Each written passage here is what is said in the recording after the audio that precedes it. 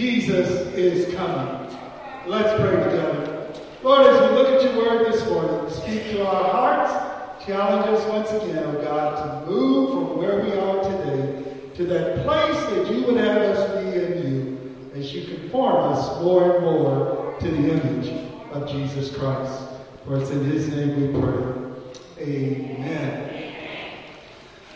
When our daughter Samantha was little, she and I used to spend hours together watching that great theological program called Sesame Street. And one of the characters from Sesame Street that shook fear in the hearts of others was Bad Bart. Whenever they would say his name on Sesame Street, all the other Muppets would start to shake. Bad Bart, he was a character out in the Wild Wild West, and he would have his silver guns on his holster, and he would be coming to the saloons, you know, where they'd have the horses tied up outside, and the other Muppets, they'd have on their cowboy hats and everything else. But Bad Bart was known for his accuracy with a gun, and he was just a bad, mean dude. Well, a group of the puppets one day were inside the saloon, and they were having a good time with each other, and then another puppet came and opened those little double doors that they always have, and he said, Bad Bart is coming in on the new train, and he says when he gets here, he's going to give somebody what they deserve. And when the other Muppets heard that, they all started shaking. And so then they started watching the clock, and finally the clock struck noon. And some of the people, they ran and they hid under the table. Some of the Muppets hid behind the counter. Some of them stood up against the wall. And you knew Bad Bart was about to enter because all of a sudden the music changed in the background. And Bad Bart walked in, and he looked over the people in the room, and he spotted one guy, and he said, Hey you, come over here. And the Muppet, like that. And Bad Bart said, weren't you in here 2 weeks ago when I came in here?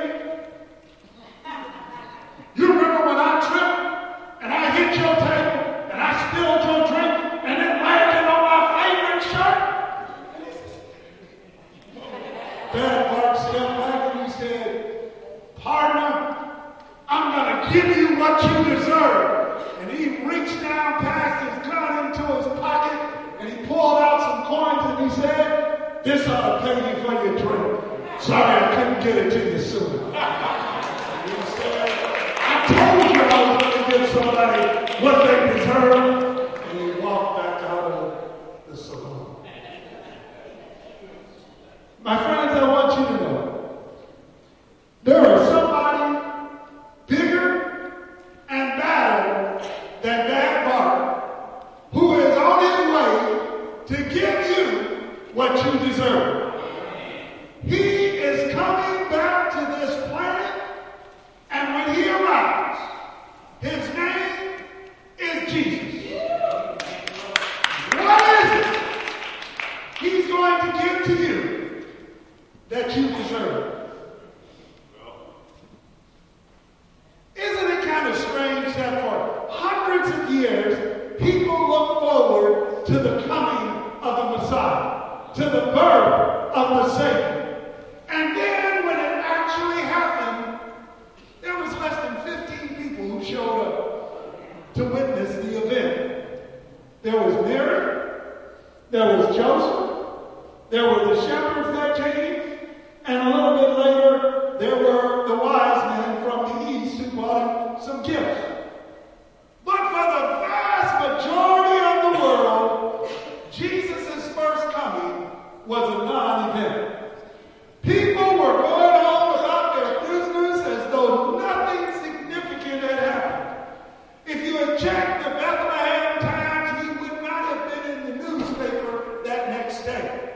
There was nobody coming to interview his parents to ask them, what does it feel like to be the parent of the Son of God? The innkeeper, the only reason he came back to talk to them was to find out, are you guys checking out, or are you going to pay me for staying here another day?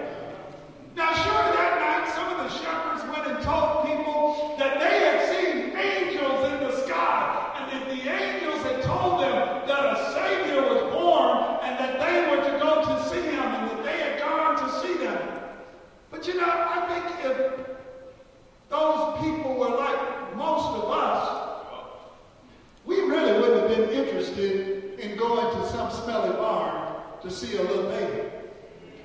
We want to know, well, what did the angels look like? How big was they? Was they wearing clothes? How tall were they? How many of them were there? We would have been more interested in the angel than we would have been in Jesus. And then when Jesus grew up and was at the top of his ministry in terms of popularity with his preaching and doing miracles, he kept telling his disciples, now look, fellas, when we get to Jerusalem, they're going to take me, they're going to crucify me, but on the third day, I will rise from the dead. And you know what? It happened exactly as Jesus told them. On the third day, he said he would rise, and he did. Now, the other thing that Jesus told the disciples that was going to happen, he said, one day, I'm coming back, and the whole world is going to see me, and I'm coming to judge the nation. The first time Jesus comes in a babe in a manger to be able to forgive our sins, to die for our sins. The second time he comes, he's coming back as a warrior and as a judge to take care of our sins. Now, when Jesus told the disciples he would be rising in 3 days, how many of you know they were totally unprepared for it to happen? They genuinely did not believe Jesus was going to rise from the dead. After the resurrection, Mary and the other ladies, they come to the disciples and they tell them, we've seen him for ourselves. Jesus is risen from the dead. What did they say? Y'all done lost y'all's mind.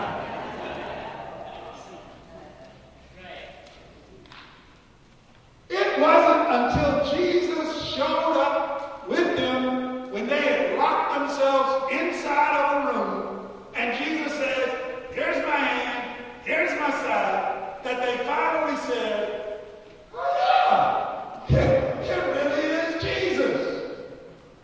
You know what this tells me? I mean, you know, we are radically different from the people in Jesus' day. This tells me that in all earnestness, most of us here today do not believe that Jesus could come back at any moment. Some of us are saying, I remember when I was a kid, they were saying back then, Jesus is coming, Jesus is coming, Jesus. I'm 75, 85 years old, and he still hasn't gotten here. You know, I got saved back in 1973, and back then, Left Behind was a big thing, and Israel had become a nation, and they had figured out this whole thing about when Jesus should come back with the generations and everything, and I think they said Jesus would be back here by 1988. You know, I almost didn't go to college. I said, if Jesus is coming back in 1988, what I'm doing wasting my time going to school when there's souls to be saved? But see, I didn't hear what Jesus said when he said, don't be trying to figure out when I'm coming back. It ain't your job to figure it out. It's your job to be ready. Yes. When they ask Jesus, what's going to be different about the day when you return? Jesus says, get this, absolutely nothing. It's coming as a complete surprise. He said, do you remember Noah? God told Noah, the sin of humankind is so wicked, I'm going to wipe them off the face of the earth. And he says, Noah, I want you to build a ship so that the animals and the people can be saved. So Noah had a double job. Part of his time he had to spend preaching, telling people, you need to stop sinning. You need to get ready for a flood. You need to know that your time is running out. I mean, you know, people don't want to hear that kind of preaching. Not for long, anyways. This was not a popular message. Now, the other time Noah built has been building his ship. Now, how many of y'all got an image of Noah's Ark in which there's an elephant, a giraffe, and a couple other animals on the front deck in this little boat? That's what you grew up with thinking. That's not what Noah built. The scriptures tell us Noah built a ship. The thing was 1.5 times as long as a football field. Okay? It was half the length of a U.S. aircraft carrier. The thing was 75 feet across. It was 3 stories high. That's why it took him 120 years to build it. Now, can you imagine the mockery that he had to put up with? One of the things you learn when you go to Israel is there are a lot of mountains and there are a lot of deserts. God had Moses building this gigantic ship in a desert. Don't you know somebody said, "Hey, genius, if you think that thing is going to float, shouldn't you put it next to a river or a lake or maybe the Mediterranean Sea?"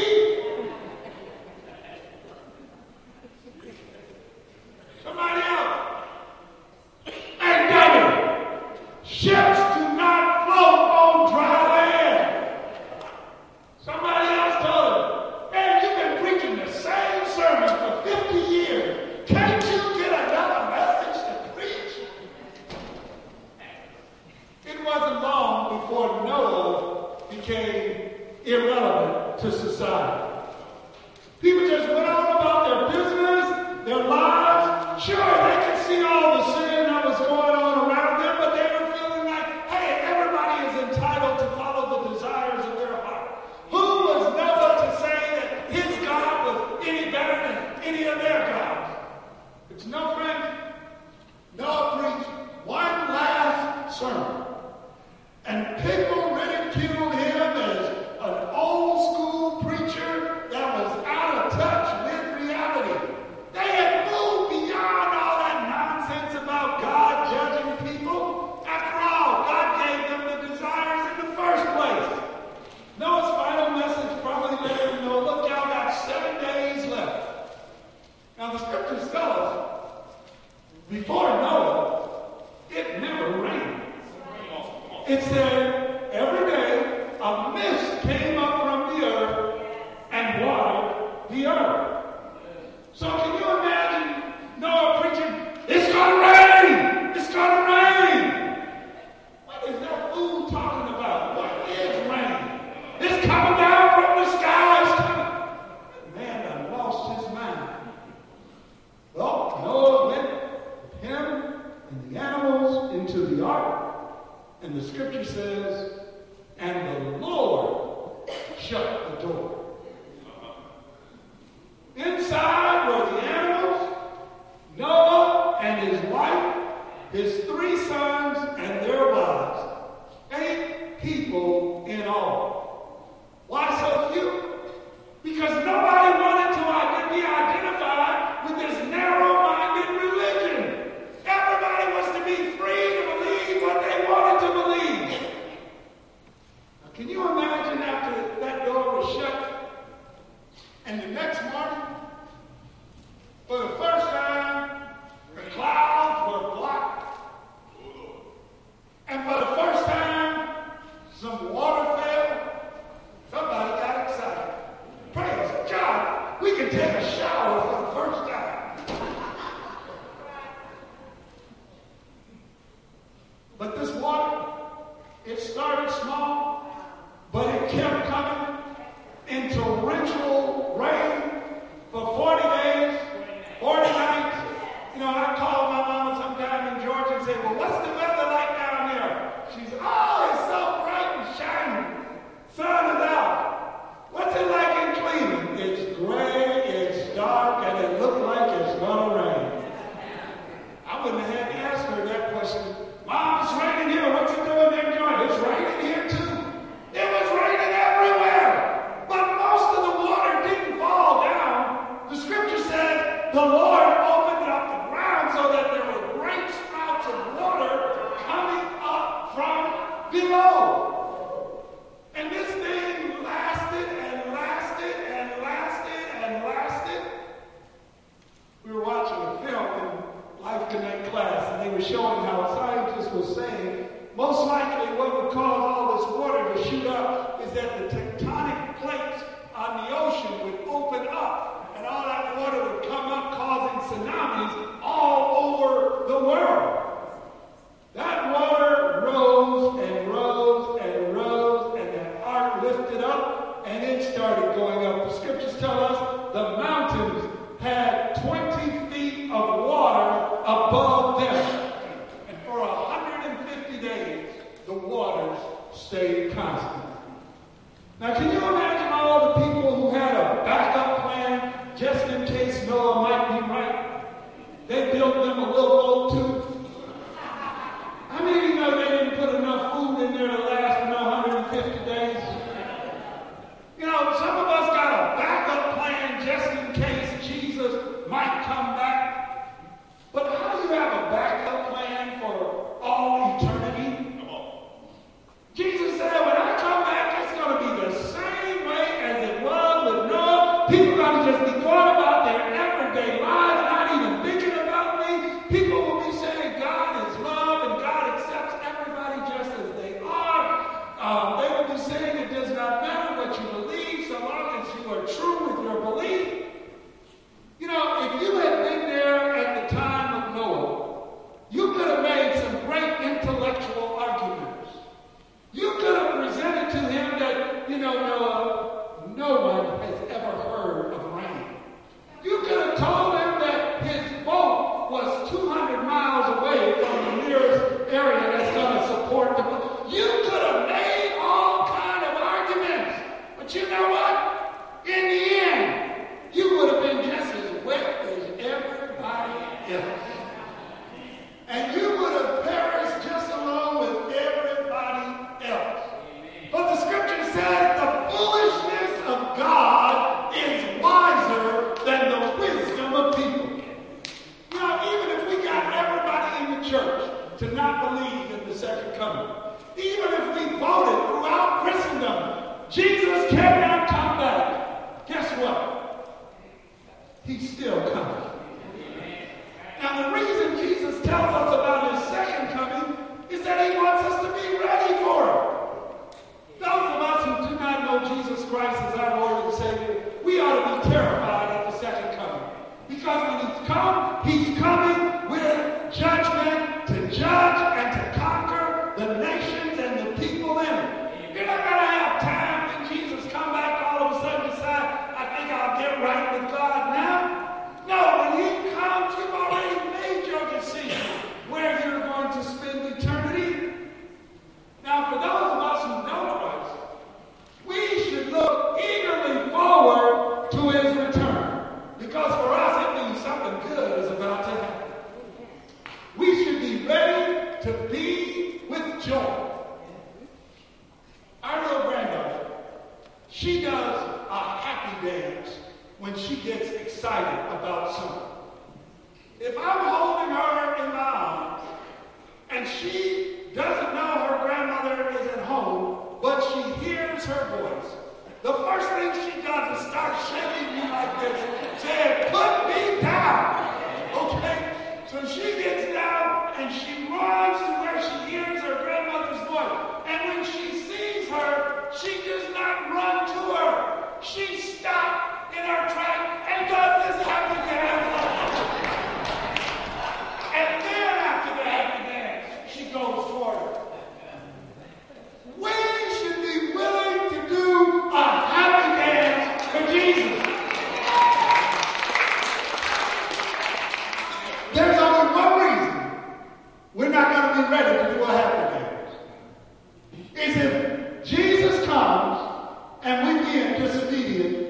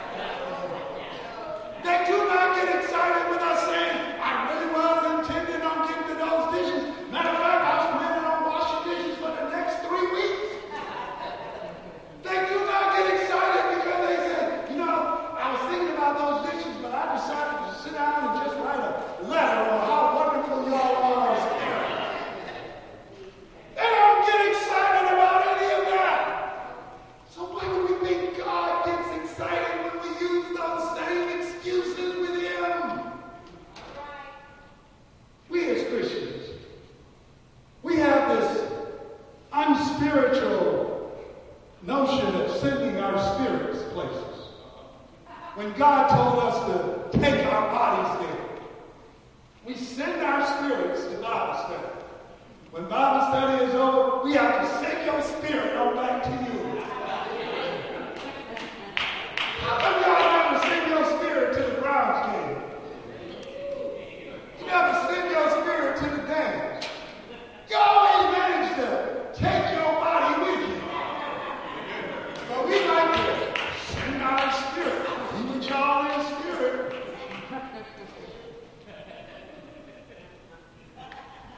Jesus makes it clear that some of us are not going to be ready when he comes, and some of us are. He says there will be two men walking in the field, working in the field. One is taken, one is left. Two women sitting there grinding flour. One is taken, one is left. What makes the difference? One is ready, one is not. Jesus tells us to watch he says, therefore keep watch, because you do not know what day your Lord will come. Jesus isn't telling us to go outside and look up at the sky. I don't see nothing different today. I guess he ain't coming today. No, he's talking about look at your lives. Watch your lives. And we told the Lord, I really want to get closer to you. I really want to get closer to you. And God says, I'm glad. Let's deal with this area of your life. Lord, I want to get closer, but I want to deal with that later. You remember I was telling the Lord, you know, Lord, if I just made more money, I'd finally be able to tithe. You making more money than you ever made before, and you still saying to the Lord, if I ever made more, then I would tithe. Man, it got quiet in here.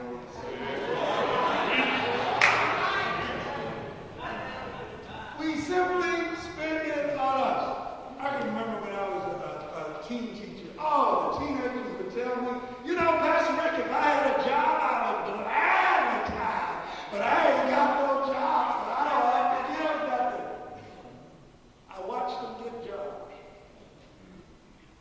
I'm still waiting on the time to show up. Do you remember all the one-day things you were going to do? One day you're really going to get involved in the church.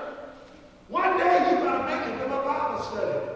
One day you're going to reach out to your neighbor next door. One day you're going to finally take a stand for Jesus. One day you're going to quit cursing people out. One day you're going to finally forgive him, finally forgive her. One day you're just going to stop going over there altogether, and one day you're going to finally delete their phone number out of your phone. But that's one day. What if Jesus comes back the day before one day? You remember I told you that a lot of times when there's good news, there's also some bad news with it. The good news is that Jesus is coming to take us away. The bad news is we got to stop, we got to make after he grabs us. It's called the judgment seat of Christ. You see, there are two judgments in the Bible. One is for believers. Paul says in 1 Corinthians chapter 5, verse 10, for we must all stand before the judgment seat of Christ. He's talking to believers. The other judgment is the great white throne judgment, and it's found in Revelations 20, verses 11 through 15. And in that judgment, that's the judgment for non-believers. And all the non-believers that go there, they have books read, and then they are cast into the lake of fire. The judgment seat of Christ is where Christians go to determine the quality of their lives so that rewards may be assigned to those who have been faithful with Jesus. All the works we have done are going to be tested to see what were our motives for doing what we did. Now understand, we're not being tested to see if we're going to be because of the blood of Jesus. We're being tested to see what we did after we got saved. Some of us are going to lose out on rewards because we got saved and all of that. That's all we did. We just got saved. We became secret Christians. Nobody knew we was Christians. God was even wondering. Some of us are going to lose out because we did the right things for the wrong reason. We wanted to brag. We wanted other people to praise us. We thought it might get somebody else in trouble. God may have used our efforts, but God is not going to commend us or reward us for these things. On Judgment Day, Scripture says, fire is going to test all our works to see what value they might have. If they have a value, you get a reward. It said some of our works are nothing more than wood, hay, straw, or stone. What happens when you put fire to wood, hay, straw, or stone? It burns right up. What happens if you have some works that are gold, silver, and precious stones, and you put them in the fire? They just get hot. They're still there.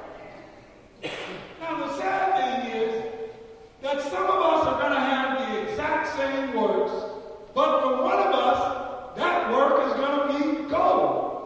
But for another one of us, that work is going to be straw.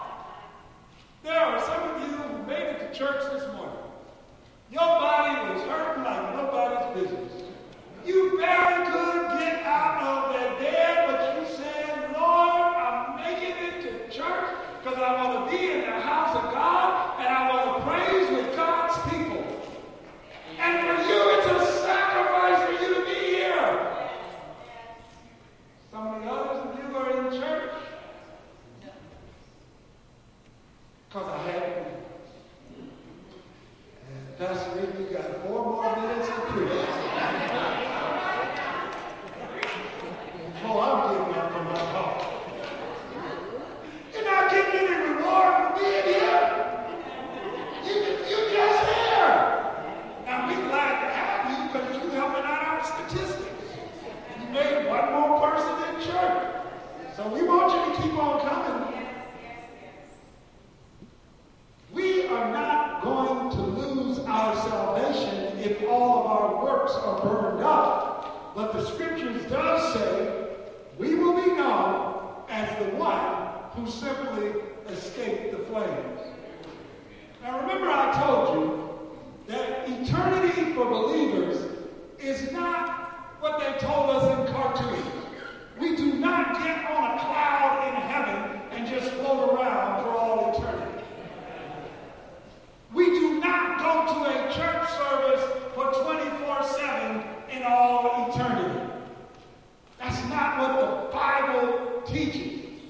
The Bible teaches there is going to be a new heavens and a new earth, and we are going to be a part of this new earth.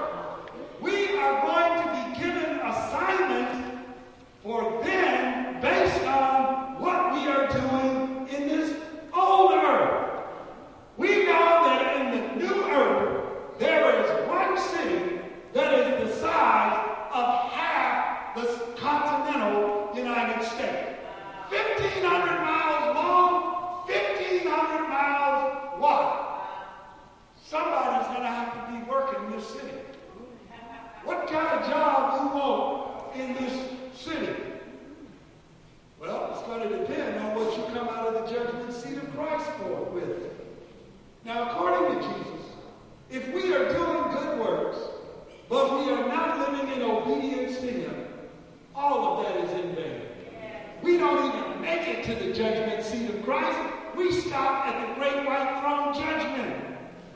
Jesus is pretty clear when it comes to what it means to love. It's this. If you love me, you will keep my commandments, as found in the Word of God. Jesus knows the good plans that He has for us in this life and in the life to come. But he also knows that most of us are going to be distracted by the things around us in this world.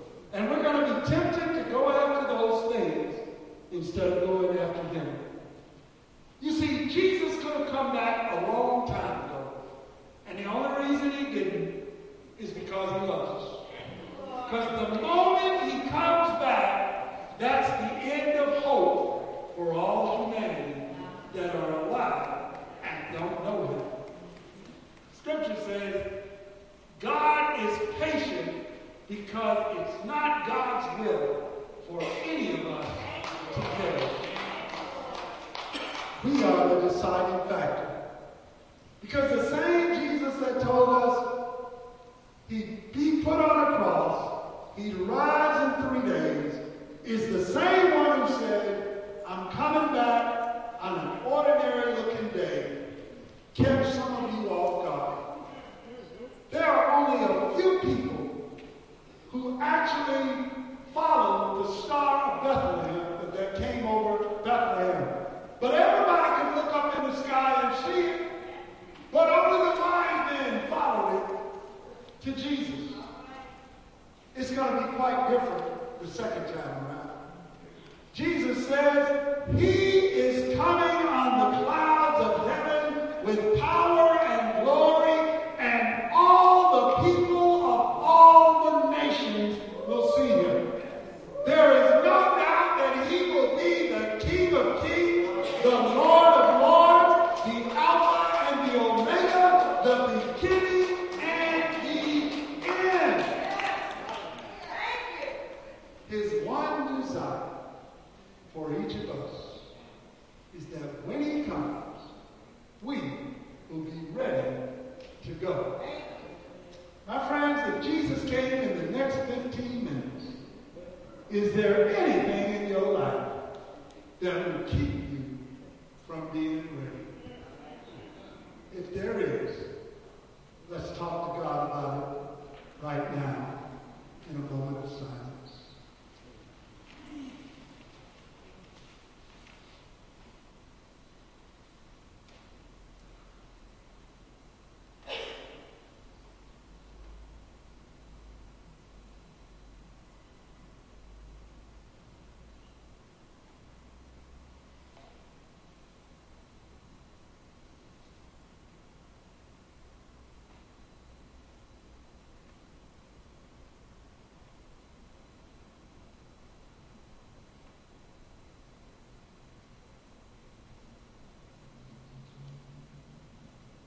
Lord, you've already promised that one day the heavens are going to crack open.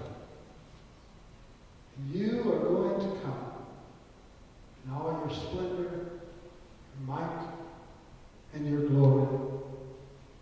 And your word says that the nations will mourn.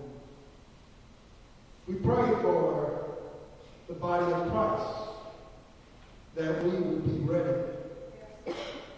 We pray that we would take our assignment seriously to reach others, that they too can become ready for your return. Lord, we confess that it's so easy to get distracted with the things of the world around us. And you know all the weaknesses that each and every one of us has. And we ask in your mercy, O God, that you would give us your grace, give us your strength to say no to our desires and yes to the call of God upon our lives. Lord, if there's one here today that doesn't know you as Lord and Savior, show them how much you love them and that you've got a plan, a hope, and a future for their lives. If there's one here today that's drifted away from you, help them to understand your arms are open wide in love. And that when we confess our sins, you are faithful and just to forgive us, to cleanse us from all unrighteousness.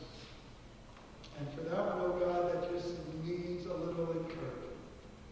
Let them know you haven't forgotten about it, and that you're still calling them to yourself. Thank you, God.